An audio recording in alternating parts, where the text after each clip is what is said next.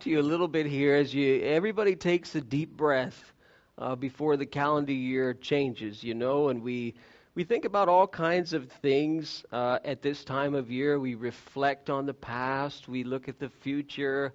We have all kinds of things that run through our head, all kinds of sort of existential questions come to us on New Year's Eve, and it's a time where we make resolutions. How many of you do that? You make New Year's resolutions? You know where I'm going. How many of you keep the resolutions that you make, like the video? No. So I don't keep them, so I don't make them. All right, but some of us do, and maybe they work. But sometimes our goals are a little too unrealistic. I hope you will at least open your Bibles this year. It went from read the Bible in a year, the video, to I'll read the New Testament. Well, no, I'll just open it. Well, I trust you will open it.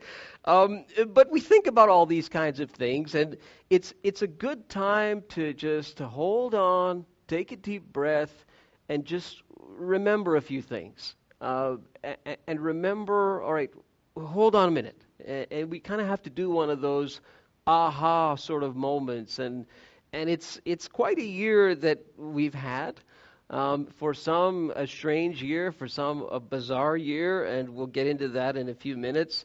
But we're going to look back to the first book of the Bible, just for a few moments, the book of Genesis, and some really simple truths, some really simple stuff, just that you find tucked away in the first 3 chapters of the book of Genesis in the Bible. This is probably the most criticized book in the whole Bible, the whole Old Testament for sure.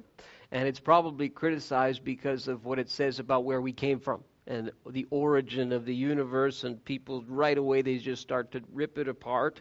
Even the scholars criticize the book of Genesis, and they say that it had many different authors. If you've been in school and university and you've looked at this, you've seen most probably some professor talk about what's called the documentary hypothesis. And they have these different letters for different sections of Genesis, and they say, well, one guy, we'll call him J, and he writes, whenever it says Jehovah in the book of Genesis, he's the J writer, and the guy who calls God Elohim, he's the E writer, and the D, they call it Jedp. The D is the guy who also wrote the book of Deuteronomy, and P is for some priestly source, and Genesis evolved over the years, and on and on and on it goes.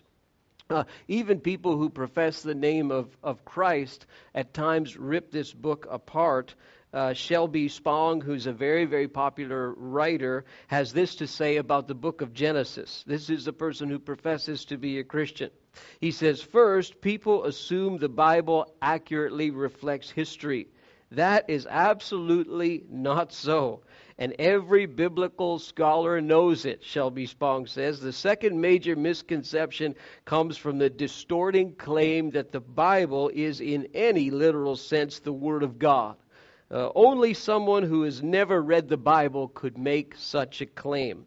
Yes, this is true what I'm reading, okay? At least the way he writes it. This is what he says. The third major misconception is that biblical truth is somehow static and thus unchanging. Instead, the Bible presents us, he says, with an evolutionary story, and in those evolving patterns, the permanent value of the Bible is ultimately revealed, so says Bishop Shelby Spong. Well, I'm very happy to tell you that Shelby Spong is wrong in what he's saying. There is fundamental and powerful truth in the book of Genesis, and yes, it is the Word of God, and yes, it does accurately reflect history, but his view is very much like the common view in the attack on the book of Genesis.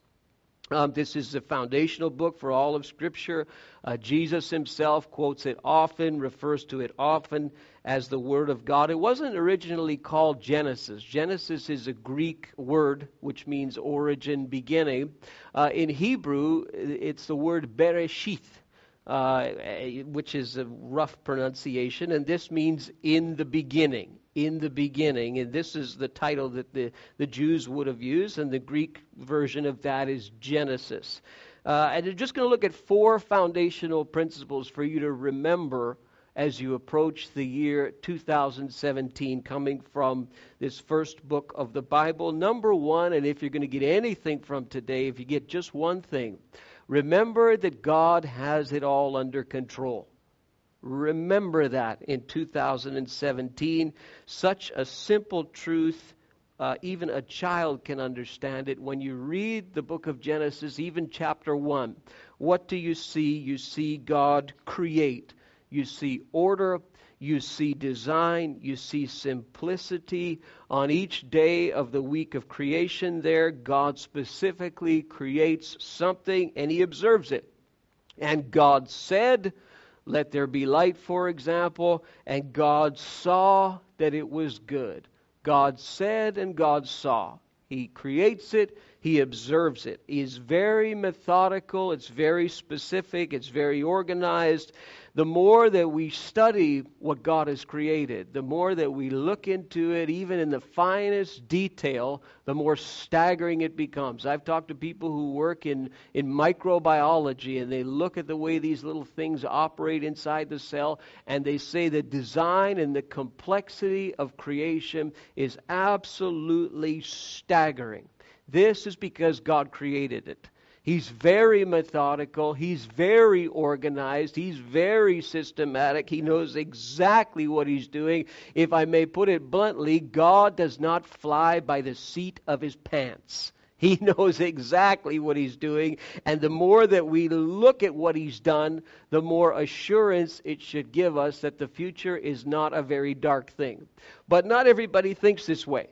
I've surveyed much of the news networks this week to see what some of the commentators are saying about 2016 and 2017, and the view is not good. Terry Malevsky from CBC has an article, I love the title, "Goodbye and Good Riddance to a Ghastly Year." He talks about 2016. And his argument in this article is that democracy is being challenged across the globe. And he says this: "It often seemed interminable, but 2016 has at least limped to the finish line. And for once, family, friends, and pundits seem to agree. They're all smiling grimly as they say good riddance to a ghastly year." Was it really as bad as they say? Malevsky continues. No, he says it was worse. After all, who even remembers how the year began? Here's just some of what happened on New Year's Day 2016. 300 West African migrants in Libya were slaughtered by ISIS. An Arab-Israeli gunman killed 3 in Tel Aviv. A Taliban suicide bomber blew up a restaurant in Kabul. And Al-Shabaab militants attacked aid workers in Somalia. That was January 1st, 2016. On January 2nd, the Pakistani group Jaish-e-Mohammed killed 7 at an Indian airbase. On January 3rd, suicide bombers from ISIS butchered 15 Shia police recruits near Tikrit in Iraq. Wow, 3 days into the year. By the end of January, hundreds of other victims were bombed, shot, stabbed, and beheaded in Nigeria, Libya, Turkey, Somalia, Burkina Faso, Saudi Arabia, Afghanistan, Egypt, and Syria. Then came February, he says. Let's not even start. In fact, let's also try to forget the other months of the year, like July, when a crazed jihadist drove a truck into a Bastille Day celebration in Nice, France, and murdered 86 people. Can liberal democracy survive this, he says. And then he gets into some of the events of the United States and the president-elect, who he doesn't really think is a fan of democracy. It's a very pessimistic article. And if you're really being honest and you really survey the globe in the year 2016, maybe if you look at your own life and you look at your own 2016 and you come to a church service and you say, well, everybody's supposed to be happy and we're all supposed to smile and raise our hands and praise the Lord. But I look back at my 2016, you say it was pretty bad.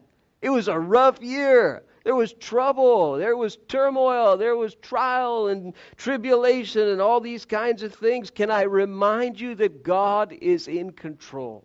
that God is sovereign and He is in control of your year 2017, can I also remind you, it's not often talked about these days, I'm not sure why, but can I also remind you that Jesus is coming? Is it okay to remind you of that? That the second coming of Christ is a reality. It's a reality, and Jesus isn't coming back just because He wants to be a promise keeper. Just because He promised to come back, and so He has to keep His promise, and so that's why Jesus is coming back. No, that's not the only reason why He's coming. He's coming to clean up the mess. He's coming to deal with evil and put a nail in the casket of evil once and for all. He's not coming to play games or to play politics. He's coming to do away with evil.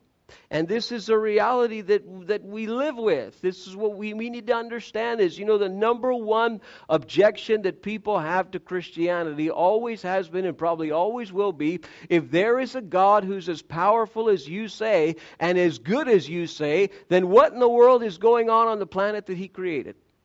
If He's good and He's powerful, then why does He allow this to happen?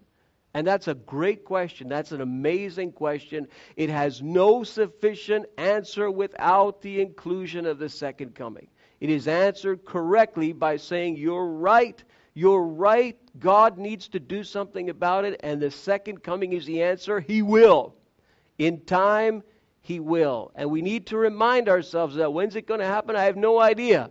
All I know is we're 2,000 years closer to when the Bible was written. And they wrote it thinking that it was going to happen any day. Well, we're 2,000 years later. So how should we live when we understand the sovereignty of God, when we understand that He is in control of our year, He is in control of our 2017? There are two extremes in this. People who believe that Jesus could come at any moment, they go to an extreme and they say, well, let's just hunker down, let's bury our heads in the sand, and let's just hide from everything and just wait for Jesus to return. Sell the farm and wait for Jesus to return and, go up on a high mountain somewhere and wear funny clothes and Jesus is coming. This is an extreme. There's another extreme where people say, well, Jesus is going to come, but we have to kind of clean up the world first. And we have to make the world a better place and sort of Christianize the world. And then Jesus is going to return. And so we hammer people over the head because we want to usher in the coming of Christ this way. Both extremes are wrong. We have to be somewhere in the middle there. Can I just suggest to you that the vision of this church to reach the one who is far from God is right in the middle. You have to be out there in the world. You can't let the world turn you into itself, but you've got to go and reach it. You've got to go and be out with people and be with people who do not know God. You've got to be in the world, Jesus said, but not of it. And we've got to have a confidence about us that God is sovereign. He knows exactly what He's doing. He never promised that life was going to be easy. Some of you think there's something wrong with you because life is tough. There's nothing wrong with you. Life is tough sometimes. It's not that God wants to make it easy for you. It's that He wants to be with you even in all of the mess. And even when things seem like they're out of control, going crazy, that's the point where God is the closest to you. He just wants you to reach out your hand and grab Him. And He's going to pull you up. Remember that the second coming is real, and remember that God is still in control. He still knows what He's doing, even in the year 2017. Next truth for you, remember to take a break. Remember to take a break. Do you really believe that God is in control? Really? Some people go to church and brag and boast about the sovereignty of God. They never take a break. They behave like they are God. They behave like they're the ones who have to run the universe. People say, well, when do you rest during the week? Well, I don't really rest, they say. I work 7 days a week. Well, you work 7 days a week. I'm going to tell you what you're doing. It's a 3-letter word. Sin. Sin. You should not be working 7 days a week. You should take a day off. You should take a rest. I personally believe that the people in Quebec work harder than any other province. How many of you think that's true? How many of you are from Quebec, you work in Quebec? I personally think that. I've been around, many provinces now, and I look at the people in Quebec, and maybe I'm biased, but I see people work really hard in this province. Man, I see it on the roads. People are so stressed out of their brains. I mean, the way people drive in this province, the white knuckles around the steering wheel, and the Quebec dart in and out of traffic, and they're rushing in and out, stress in the face all the time, working. The pay isn't really great in Quebec. We've got to work harder. The mom and the dad have to both go to work and take the kids to daycare. Push. We need to work. And we're still more broke than ever, more stressed than ever, grabbing our steering wheels with the white knuckles. This is kind of Quebec life. You can see it in people's faces. You can see the stress. Some other provinces are nicer. Like I remember a vacation we took to the Maritimes. Any of you been to the Maritimes before? People actually talk to you in the Maritimes.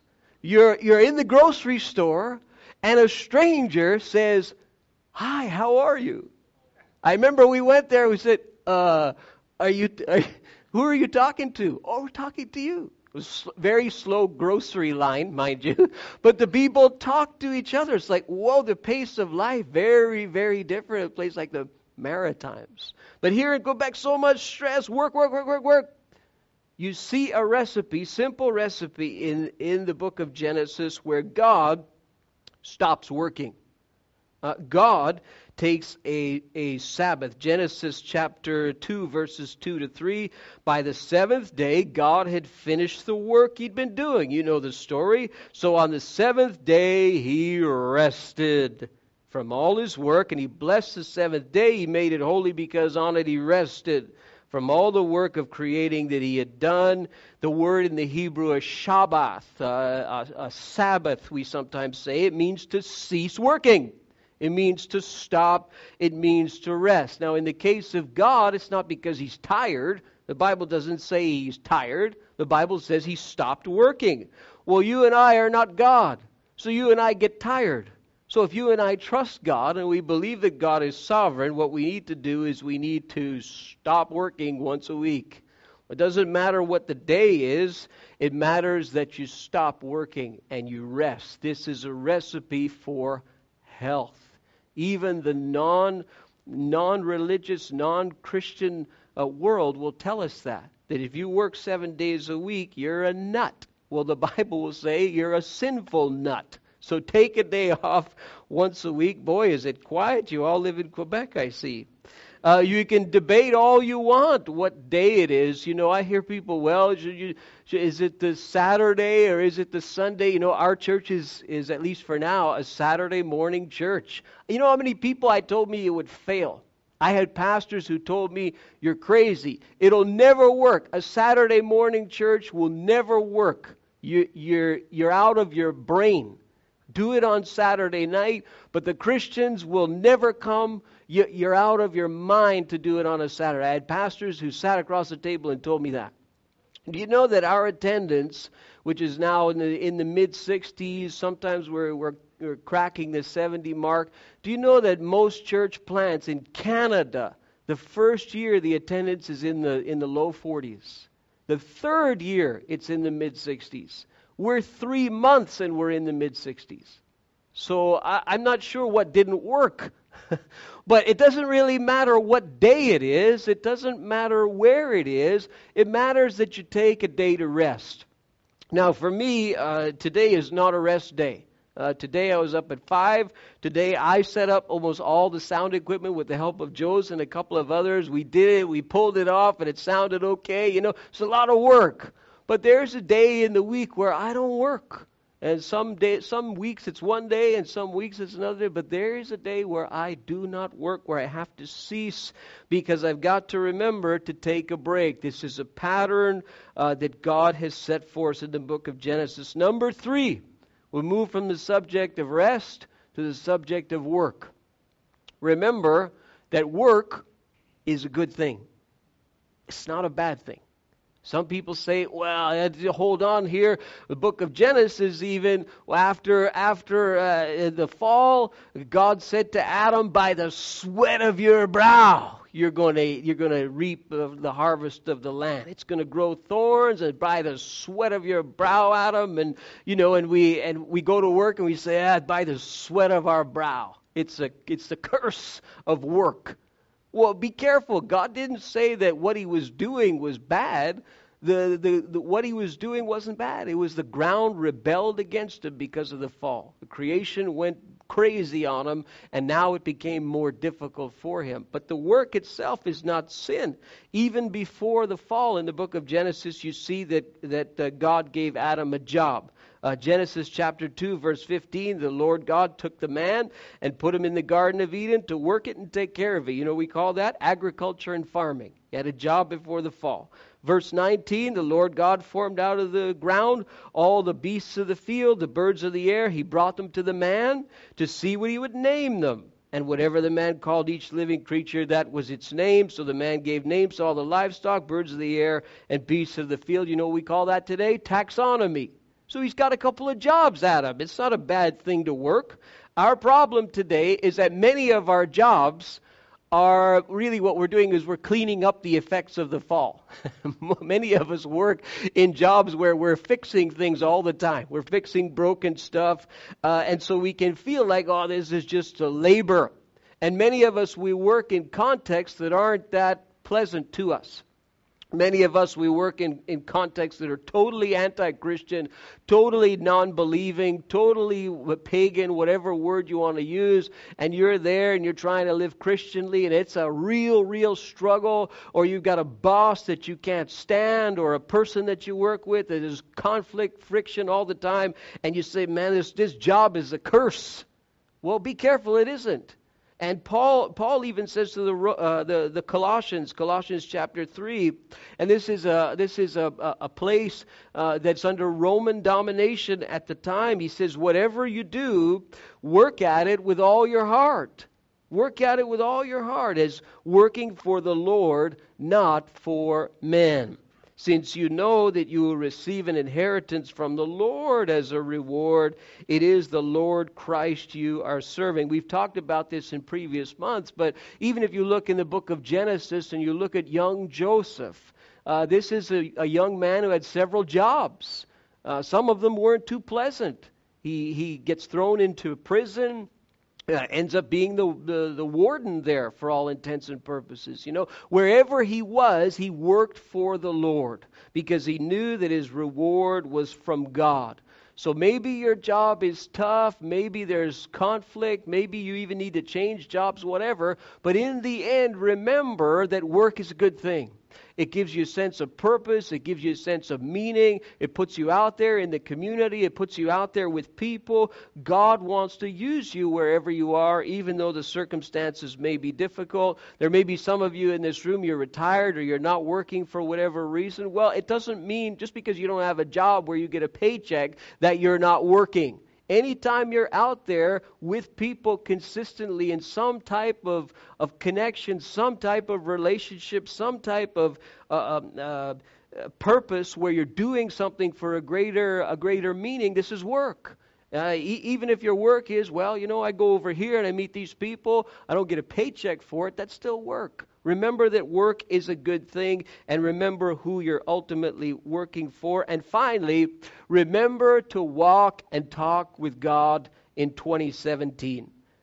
This may sound obvious, but when we see the fall in Genesis chapter 3, there's a detail there that we can skip over really quickly. Verse 8 of Genesis 3, then the man and his wife heard the sound of the Lord God as he was walking in the garden in the cool of the day. This is after they ate the forbidden fruit. And they hid from the Lord God among the trees of the garden. But the Lord God called to the man, where are you? Implicit in this little dialogue is that they were accustomed, Adam and Eve, to walking and talking with God. This was what was normal, and when sin came into the picture, there was a disruption of this walking and talking with God. Imagine being able to take walks and talks with God today. We have it even better. If you look at the pages of the New Testament, we have it even better today than Adam and Eve had it. The relationship that we have with God is a complete one. The one that Adam and Eve had with God was an incomplete one. The one we have is complete. We talk about a relationship with God, but we rarely survey the meaning of this. God the Father, God the Son, and God the Holy Spirit, all three persons of the Godhead, live with us today. Ephesians chapter 4, verses 4 to 6. There is one body and one Spirit, just as you were called to one hope when you were called, one Lord, one faith, one baptism, one God and Father of all. Watch, who is over all and through all and in all. If you are a follower of Jesus today, God the Father has come to reside within your soul. That is a powerful, powerful truth. God the Father lives in you. Jesus said in John 14:23, if anyone loves me, he will obey my teaching. My Father will love him, and we will come to him and make our home with him. The Father and the Son will make their home with you and in you. This is better than what Adam and Eve have. God the Son lives in us. John 14:23, Revelation chapter 3, verse 20, Jesus says, here I am, I stand at the door and I knock. If anyone hears my voice and opens the door, I will come in and eat with him and he with me. To put it in today's language, Jesus is saying, let's have lunch together. This is what we have. We have God the Father, we have God the Son residing in us and with us. 1 John chapter 5, verse 12, I'm not sure if that made it on the screen. He who has the Son has life. He who does not have the Son of God does not have life. Very simple. We can know today that we have the Son of God within. We can know that we have God the Father within, and we can know that we even have God the Holy Spirit within. Jesus said, John 14, if you love me, you will obey what I command, and I will ask the Father, he will give you another counselor. In other words, another one just like me to be with you forever, the Spirit of truth. The world cannot accept him because it neither sees him nor knows him, but you know him. And he lives with you and will be in you. 2 Timothy 1:14, Paul's advice to young Pastor Timothy, guard the good deposit that was entrusted to you. Guard it with the help of the Holy Spirit who lives in us. Romans 8:9, you, however, are controlled not by the sinful nature, but by the Spirit. If the Spirit of God lives in you, if anyone does not have the Spirit of Christ, he does not belong to Christ. God the Father, God the Son, God the Holy Spirit live within us. This should give us great confidence as we dare to approach the year 2017. Remember those things. Walk and talk with God. Work is not bad. Rest is good. And God has it all under control. I'd like the band, if they would come back at this time, and they're going to close in one song. But I want to have a word of prayer with you today before we finish. We finish a little bit early on purpose today, just to give you time to talk a little bit, and I'm sure there's a bit more snacks outside. But I want to take a moment to pray with you, even as they begin to play softly in the background. Father, we thank you for we have made it through another year. And God, even as many of us look, and the year was a bizarre year for us, a strange year, a year of adventure and ups and downs and everything in between. God, on this last day of the calendar year 2016, we thank you that we made it through. And God, even as we look to turn the page, Lord, I pray for many who are in this room today. And Father, it's just there's just a black cloud even as they try to turn it. They don't even want to look there, oh God. I pray you would shine hope and light into people's lives. I pray, Lord, that you would demonstrate to people, even people who are in this room who would doubt and who would wonder and who would question. I pray you would demonstrate your faithfulness, your reality. God, you are light, and in you there is no darkness at all. I pray that people would see Jesus is faithful, Jesus is in control, Jesus is coming soon, that God, you live in us as Father, as Son, and as Holy Spirit. Oh, in the name of Jesus, I pray for encouraged hearts today. Lord, I pray for families and for marriages today where the page just needs to turn, oh God, and a new thing needs to happen. I pray in the name of Jesus, Lord, that newness would come. Lord, that hope would rise in people's hearts. I pray for those, oh God, who are even looking for work, oh God, and their big prayer need would be just a financial breakthrough and a provision in 2017. Lord, I pray that you would perform that mighty work in people's lives. Lord, whatever it may be a report from a doctor that is just looking really bad. Lord, whatever situation, Lord, I pray hope and speak hope in the name of Jesus into people's lives. And we give you praise and we give you glory. We give you honor, for as we sang, you alone are worthy. In Jesus' name we pray, amen.